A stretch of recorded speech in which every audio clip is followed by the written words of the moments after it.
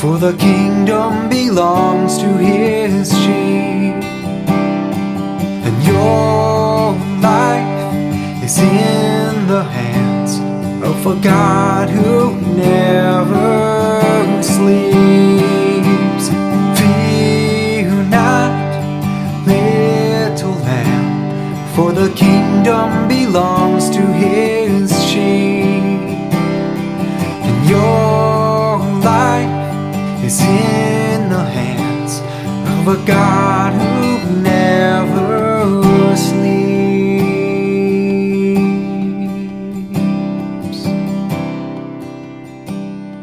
Hey, and welcome back to Tending Lambs. I'm Katie. I'm Abby. And today's episode is on setting your kids up for success. Some practical tips, why it's important, and how you can do this in your everyday life.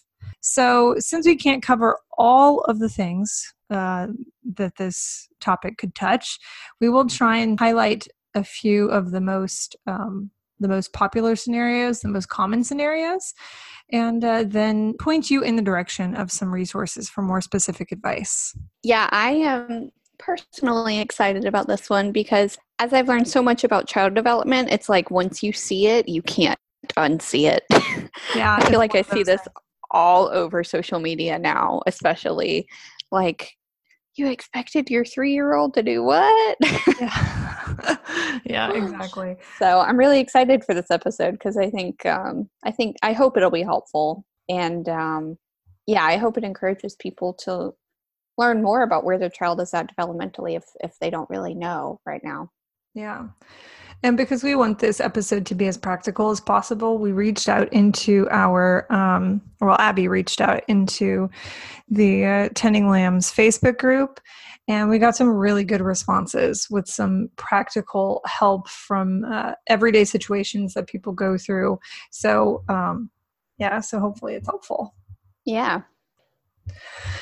Okay, so to start, I think it's important that we clarify, what does it mean to set your kids up for success? Setting your kids up for success means, to the best of your ability and within reason, choosing situations that don't push your child beyond their natural limits or abilities. Not in a, hey, you can do it kind of way, but more of a, if it's nap time, it's probably not a good time to go visit a friend. That is not setting your kid up for success. But things like making sure you have steady nap times every day, or making sure they're fed, those types of things are setting them up for success. So let's go over some scenarios that are kind of common that at least we've seen and people in our group have seen about inappropriate expectations for a child's age and development. One situation I see frequently is parents who expect their 2 or 3-year-old or 4-year-old even or 5-year-old to sit perfectly through a church service. Maybe they don't put their kid in nursery or children's church for, whatever personal family reasons, which is understandable. And if that's their conviction, that's fine. But expecting them to then sit through the service or sit still for the entire length of a church service, which I will be the first to admit that I cannot even do. Yeah. Sometimes it's a little twitchy. Yeah. It's a little, little wiggly, little chit-chatty, little giggly. I think that's not an accomplishable goal.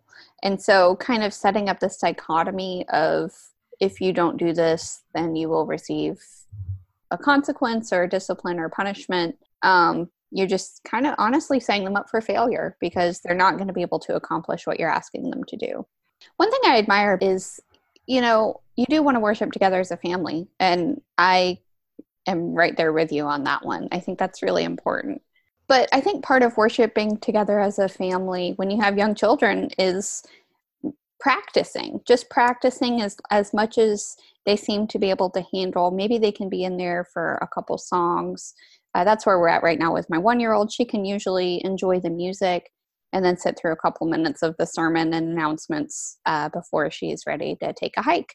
So, I think encouraging them to sit in the service, if that's what your family decides you want to do, is perfectly fine. I think the problem lies in this expectation of sitting still through the whole thing, or else you will be in trouble.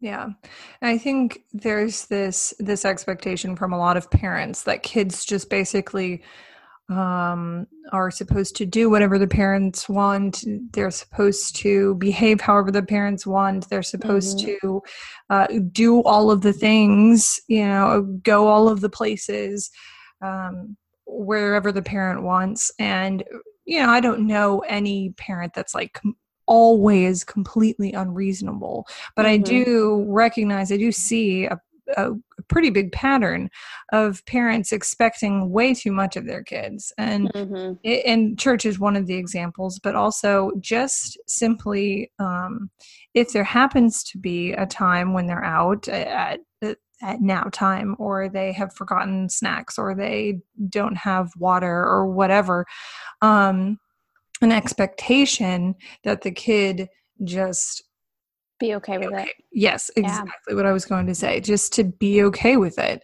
Yeah. And that's another way you can not set your kid up for success, and is to, in those scenarios where you have to be out at an inconvenient time or doing something that's particularly difficult for them, to expect them to be okay. To be okay, and to just have the response of an adult. Yeah, right. Yep. Yeah, big one. The biggest example I thought of was timeout. That is like the epitome of, to me, setting your kid up to fail. Because usually the practice goes, okay, you're 3 years old. You need to sit still and not talk and think about what you did for 3 minutes. Right. A 3-year-old cannot sit still and think about what they did for 3 minutes. Like, they just can't. And so what happens? They don't sit still, so their 3 minutes start over. Well, now that's just like insult on injury. Like, if they can't do it in the first place, now they certainly can't do it, because they already tried for a couple minutes and their ability to sit still is over. Treating a child like they just need to, kind of what you were saying, act like however the parent wants 100% of the time, no matter the circumstances, as if they're teaching kids how to act like an adult by forcing them into all sorts of overwhelming situations and then threatening them if they don't comply. That's not setting them up to be a successful adult at all, by treating them like an adult when they're a child. Right. I think that's the biggest point, is like the one of the biggest ways, and all of these practical examples come back to this. One of the biggest ways that you can cut off your children's success at the knees is by expecting them to act like an adult, or to act super reasonably, and all of these things in a situation where it's just beyond their control. Right. The success of your child and what I mean by that, what we mean by that, is their success in obeying you, their success in following directions, or in acting kindly, in behaving in socially appropriate ways. Their success in those endeavors is undermined by this weird expectation that they should be able to do that without any help. Mm-hmm. Right. Yeah. So another example would be not baby proofing. And that may seem silly, but it's absolutely true. If you just expect your child to learn what they can or can't touch, and to practice self-control that way, because you will punish them when they do touch. That's a really common way that people set their kids up for failure. If you put a super shiny, new, cool object in front of a little kid, and then expect them to, out of sheer obedience, I'm thinking of a 2 or 3-year-old here, out of sheer obedience, just ooh and ah at it, but not touch it. that might happen occasionally. You might get lucky. You might get a kid that's particularly compliant, or you might get a situation where they just don't touch the shiny thing. But generally speaking, that's an unreasonable expectation. And then to place that burden of responsibility on them just makes it so much heavier. And in a lot of scenarios like this, failure on their part is inevitable. And there are ways that you can help them succeed. I've actually seen this example quite a bit, even among people who I wouldn't consider like really punitive or whatever. They, maybe, I don't necessarily disagree with spanking or agree with spanking, but I think it should be reserved when a kid is about to reach for an outlet or something like that. Right. That's one I've heard several times. Like, you need a smack on the hand for when they're reaching for an outlet. And I just have so many questions about that scenario. Like, why is the outlet not covered? Right. To begin with. That is like, I feel like the perfect example of setting your kid up for success is like, cover your outlets. Your outlet literally has a little circle that is the size of their finger, and that is extremely fascinating. Yeah. And that's the thing, whether you are punitive or you're a gentle parenter, and even on the gentle parenting end of the spectrum, you have people that are a bit more strict, you have people that are a bit more loosey-goosey. Wherever you are on this spectrum, we all have expectations of our kids that we want them to succeed in. I think of it in a way, almost like I used to audition for musicals and I used to compete and things. And I was always so nervous. And someone told me one time that the judges want me to succeed, that they don't want me to fail. They're not sitting there like hoping that I fail so they can laugh at me. And I think of that with our kids. Like, we have tasks, we have things that we want them to succeed in. We want them to become successful adults, and doing things like pushing them past their limits as far as sleep goes, pushing them way past bedtime, and then expecting them to act reasonably when they can't have ice cream or something like that. It's almost like putting a broom in front of somebody who's trying to walk. That you are actively impeding their success and the things that you want them to succeed in. Mm-hmm. Yeah, I think another example of that maybe is less obvious is putting a responsibility on your child that is yours. So an example I've seen of that is leaving food out within their reach, and then they're unsupervised, and you didn't want them to eat it, and they ate it, and it's like, well, what do I do? And it's like, you don't do anything. You left the food out for them to eat. Like, a 4-year-old, you face the consequence for that one because you don't have any brownies left now. Exactly. A 4-year-old is going to go for that brownie. The temptation of that brownie is way too heavy for, a 4-year-old at that moment. Yeah, right. Yeah. And they could reach it and they were unsupervised, know, especially in scenarios where maybe it's not clear, like you didn't clearly state, do not eat those brownies, even though they're within your reach. Right. Like, honestly, I feel like if you're saying that, just move the brownies. And if you're not saying that, then your child didn't understand your expectation. Well, that didn't understand or just was not thinking about it at all. Right. Because the brownie is there. Yeah. Exactly. So here's a note on age-appropriate expectations. I don't actually like the term age-appropriate because it depends so much more on their development than age.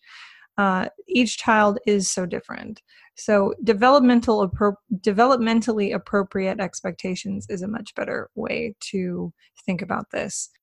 Yeah, that will vary so much from child to child. Children just develop at different rates. My daughter is a lot more verbal than she is physically active. So as she becomes more verbal, they can be encouraged to use words or signs more instead of screeches to communicate what they need. That's a developmentally appropriate expectation. as they grow out of that, everything goes in the mouth stage. You don't have to be so careful about not leaving every tiny little object on the floor.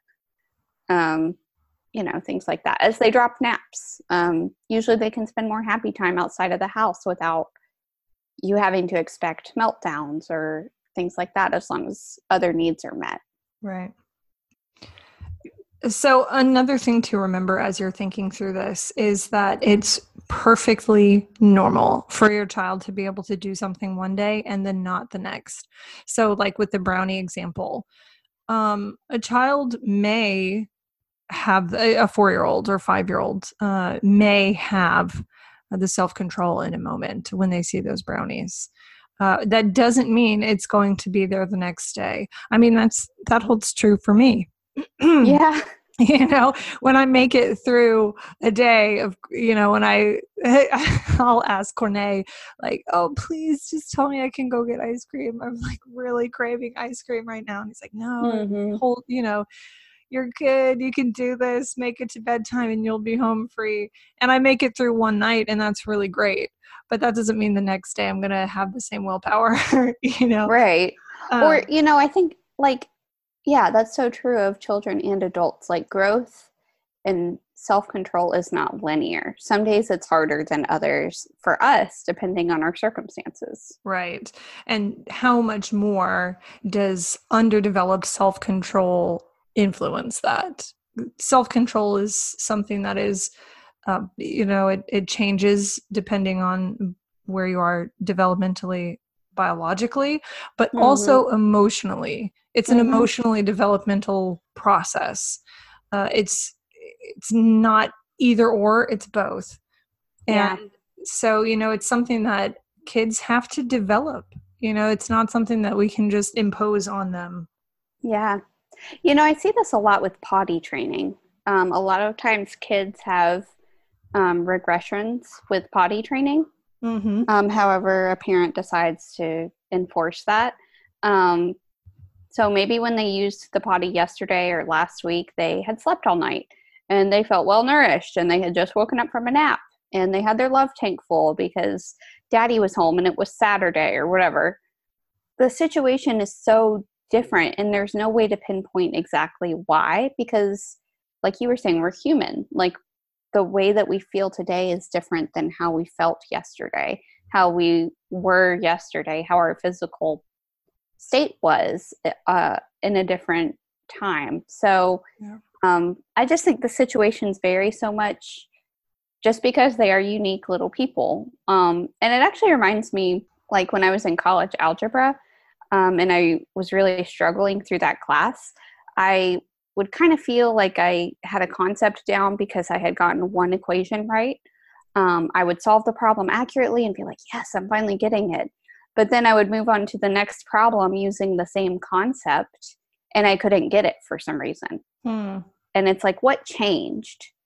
The way to accomplish the problem didn't change. What changed was the circumstance. I was working with a new set of numbers that were different than what I was working with when I was succeeding. So for whatever reason, my brain connected the concept with that set of numbers that I succeeded with, but it wasn't connecting the concept with this new set of numbers. Yeah. And I think that's just a good example of maybe how you can view your child's growth. Like, that in some circumstances, they are able to accomplish what you're asking them to, but that doesn't mean that they're going to nail it every single time. Yeah. And that doesn't mean it's always something that you shouldn't ask for. Right. It's how you approach the asking and then the expectation. You're expecting 100% compliance. You're going to be really, really disappointed often. But if you are viewing this as, like the name of this this episode, setting your kids up for success, if you're viewing this as a joint endeavor that you're embarking on with your kid, that you're helping them with this and you're asking them to do something and you're wanting to help them accomplish it, you're going to have a much better time. So on that note, let's talk about some practical ways that we can set our kids up for success. Yeah. One of the ways is a really easy little acronym here. It's check for HALT. HALT. Hungry, angry, lonely, tired. These are the 4 biggest reasons that a task cannot be accomplished. Somebody's hungry. When I've been out and I've forgotten to eat lunch or whatever, and I start getting, grumbly tummy, I also start getting grumbly. If I'm angry for whatever reason, I could have been triggered by something I saw on the internet or by a person yelling in the grocery store. I could, for whatever the reason, if I'm upset, that is one of the, even more than just being like hangry, like physical reasons. If I'm emotionally upset already, I'm really short with people around me. Yeah. I think a good example of that is I see a lot of parents who tell their child no, and the child gets upset or angry about that no. And then the parent expects immediate compliance with whatever the next thing is after that. Mm-hmm. And it's like you need to deal with the disappointment of the fact that you just told your child no and they're upset about that before you set up this expectation of immediate compliance with whatever comes next. Yeah. The next 2 are lonely. That one's a big one. If a kid's feeling their love tank is low, if they've missed dad at work, if mom usually stays at home, but she's been gone for the weekend for a conference, all sorts of things can set that one off. And another big one for me personally is when you're tired. Mm-hmm. I'm real short and not very patient when I'm tired. Yeah. So check for those things. And so that's a good place to start. Yeah. Another one is ask yourself if what you're asking of them is their responsibility or yours. Mm-hmm. So a good example of this is, if I'm outside, my daughter loves her water table that we have outside. And if I'm out there playing with her with that, and I have somewhere to go that evening, it is my responsibility to make sure that my clothes don't get wet, that my makeup doesn't get messed up by her splashing in the water. It's not her responsibility. I'm not going to approach her water table and say, hey, I'm going to play with you in this water table, but you can't get me wet. Right. That's not a fair expectation. It's my responsibility to either not play with her or be careful in the way that I play with her, or just have the expectation that I'm going to have to change and redo my makeup. Yeah. And I think that can also go for different situations, like buying kids toys that are dangerous and, not setting proper parameters around them and then expecting them to not break something.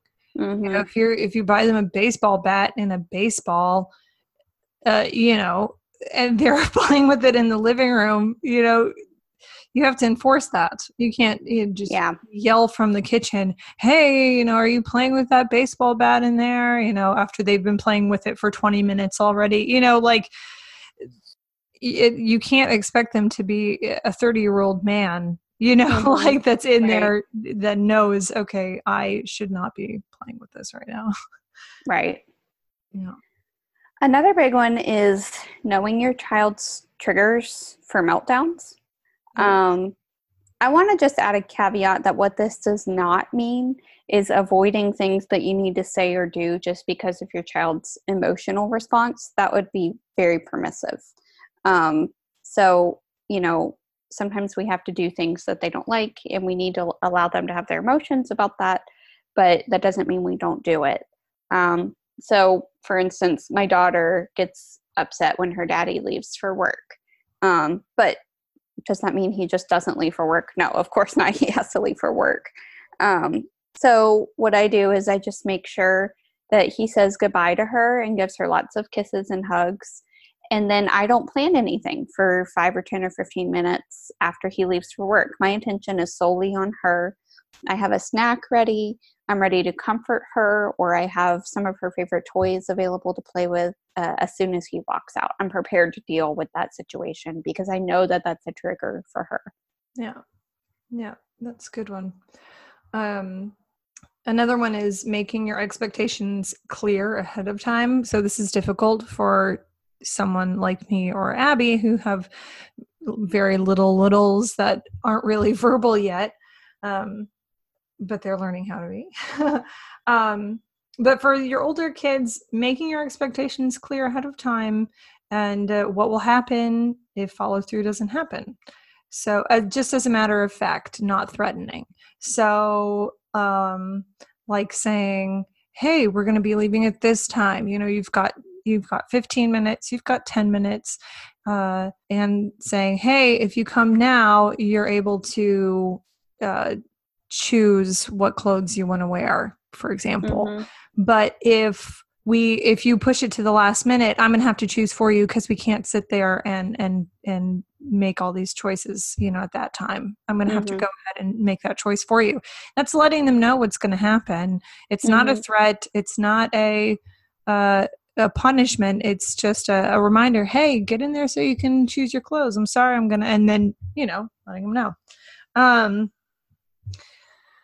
Yeah, I think a big one for people is grocery shopping. So I think making your expectations about how they, need to behave in the grocery store ahead of time. Like, hey, I'm going to let you guys walk around and help me pick things off my list from the shelves.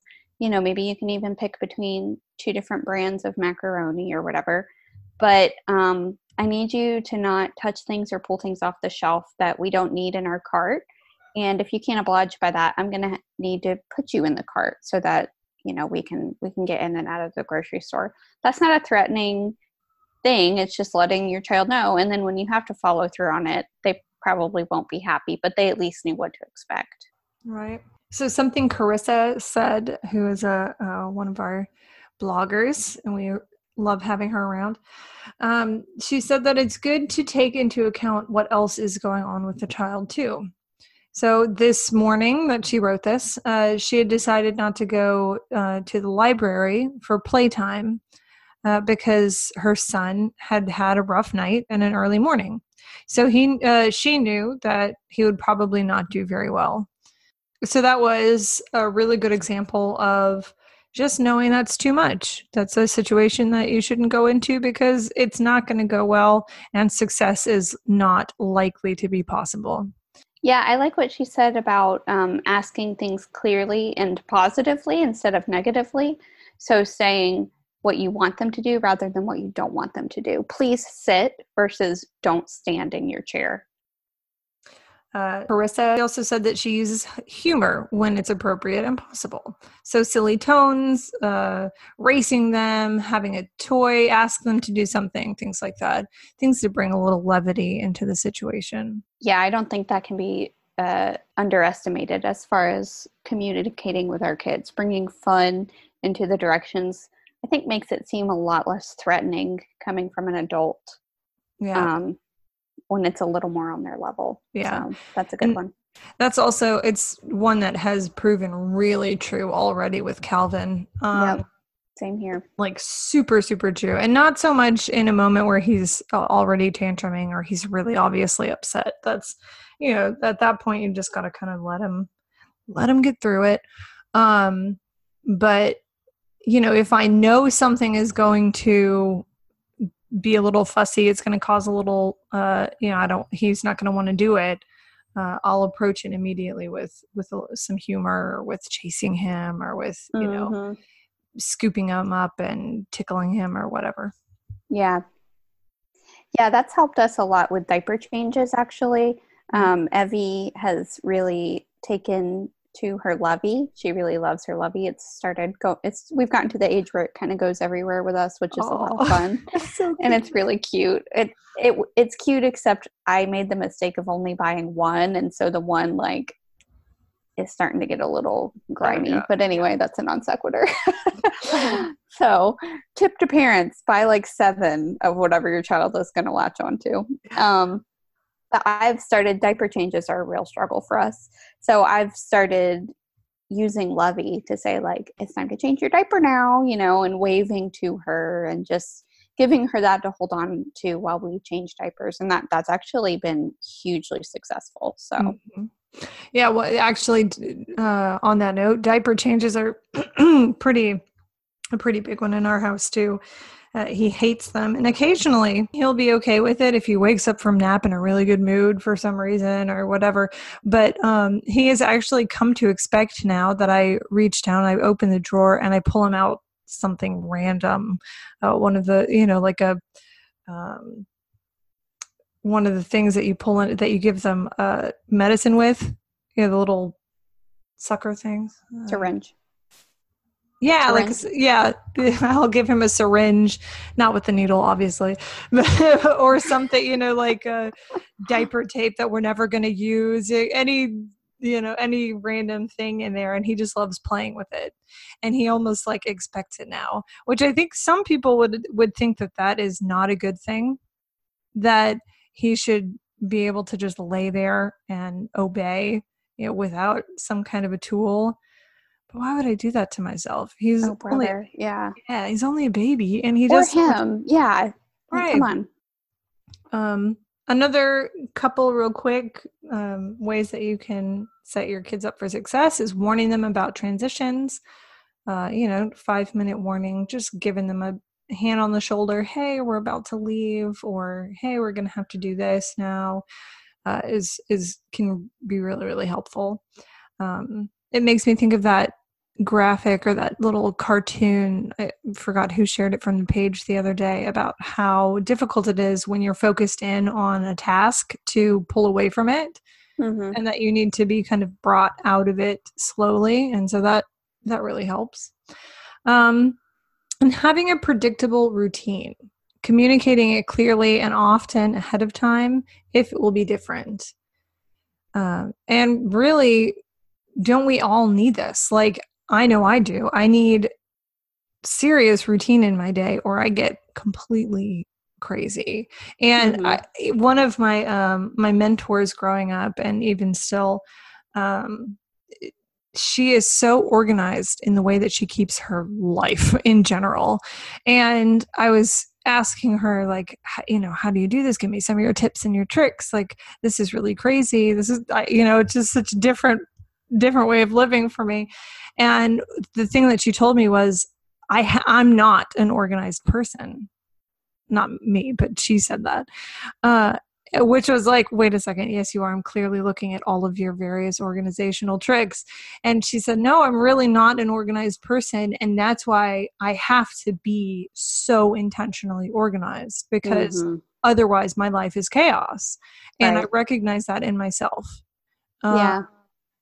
And for kids, that can be really true. When life is chaotic, it's just so difficult to keep your thoughts straight and to handle things emotionally. To have a safe routine really helps you feel like there's something to grasp onto in your day. Right. I think about that in my own life. I hate it when my husband and I miscommunicate and suddenly he has to go somewhere. And I wasn't expecting it. And now it's kind of thrown a wrench in my day and my plans and, whatever I was planning to accomplish, or if I thought I had him to watch Evelyn or whatever. And I think kids need to feel that same sense of security in knowing what their day will look like. Yeah. And knowing far in advance, like you were saying, if the routine will be different that day or that week. And, a lot of this just really comes down to empathy, to be honest. And what's funny, though, is that the more I've learned about this and the more I've tried to have empathy with Calvin, like, the more this just completely bleeds into all of my other relationships and things where before I would have, been huffy if someone had been upset with me for changing plans last minute. Or, where I would have been like, wow, what can you expect? And blah, blah, blah, blah, blah. I make excuses for myself. The more I learn about this, the more gracious I am with other people too. It really is just important to have empathy for people, including your kids. Yeah, I've been thinking about that too. And, I think a lot of people come to gentle parenting kind of expecting that because they're connecting and empathizing with their child, it will be a magical solution Right. to helping them through tantrums. It'll be what they've been looking for, the, cure all to their parenting woes. Right. But it's just not. We take all of these things into consideration. We take it, we try to set them up for success. We try to empathize with them. We fill our toolboxes, and we just prepare to parent the best that we can. But at the end of the day, they're people. They're not equations. Yeah. There's not a perfect tit for tat matching tool for every situation that'll work every single time. And, I posted in our group recently that the reason that we gentle parent is because it's the right way to treat our kids. We don't do it because it's the easy way out or because there's a perfect solution for every scenario, but because it's right. Right. There's still going to be meltdowns in the checkout line at the grocery store, and there's still going to be sleep problems and mealtime problems and homeschooling problems. Mm-hmm. And we have tools to help us manage those things. But at the end of the day, they are little people, and there's no perfect way to handle relationships in life. So I hope that we can provide some helpful solutions and tools to help you get relational wins with your kids. But even if not, even if these solutions don't work perfectly, or they only work 50% of the time, or they only work with 50% efficacy, treating your children with respect and love and setting them up for success is always the right choice, even if it seems like harder or it doesn't meet your expectations. It's just always the right choice to treat them with that respect and set them up for success. Yeah. So I think that is the perfect place to wrap up, the perfect note to end on. So thanks for listening, and until next time. Thanks so much for listening to Tending Lambs. If you'd like to continue the conversation, please join our Facebook group, Tending Lambs Community Group. You can follow our Facebook page, facebook.com/tendinglambs, and find the show notes page and lots of other gentle parenting resources at our website, tendinglambs.com. Until next time.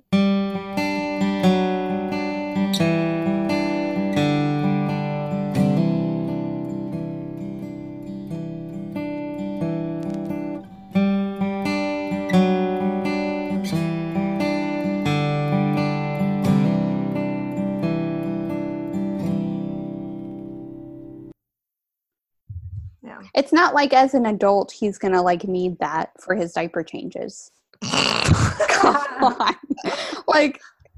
Come on. What harm is that doing? Yeah. Sorry. Well, as an adult. Yeah. Come on. This is a very temporary. We're gonna have to cut this part out. This is ridiculous. Okay, moving on.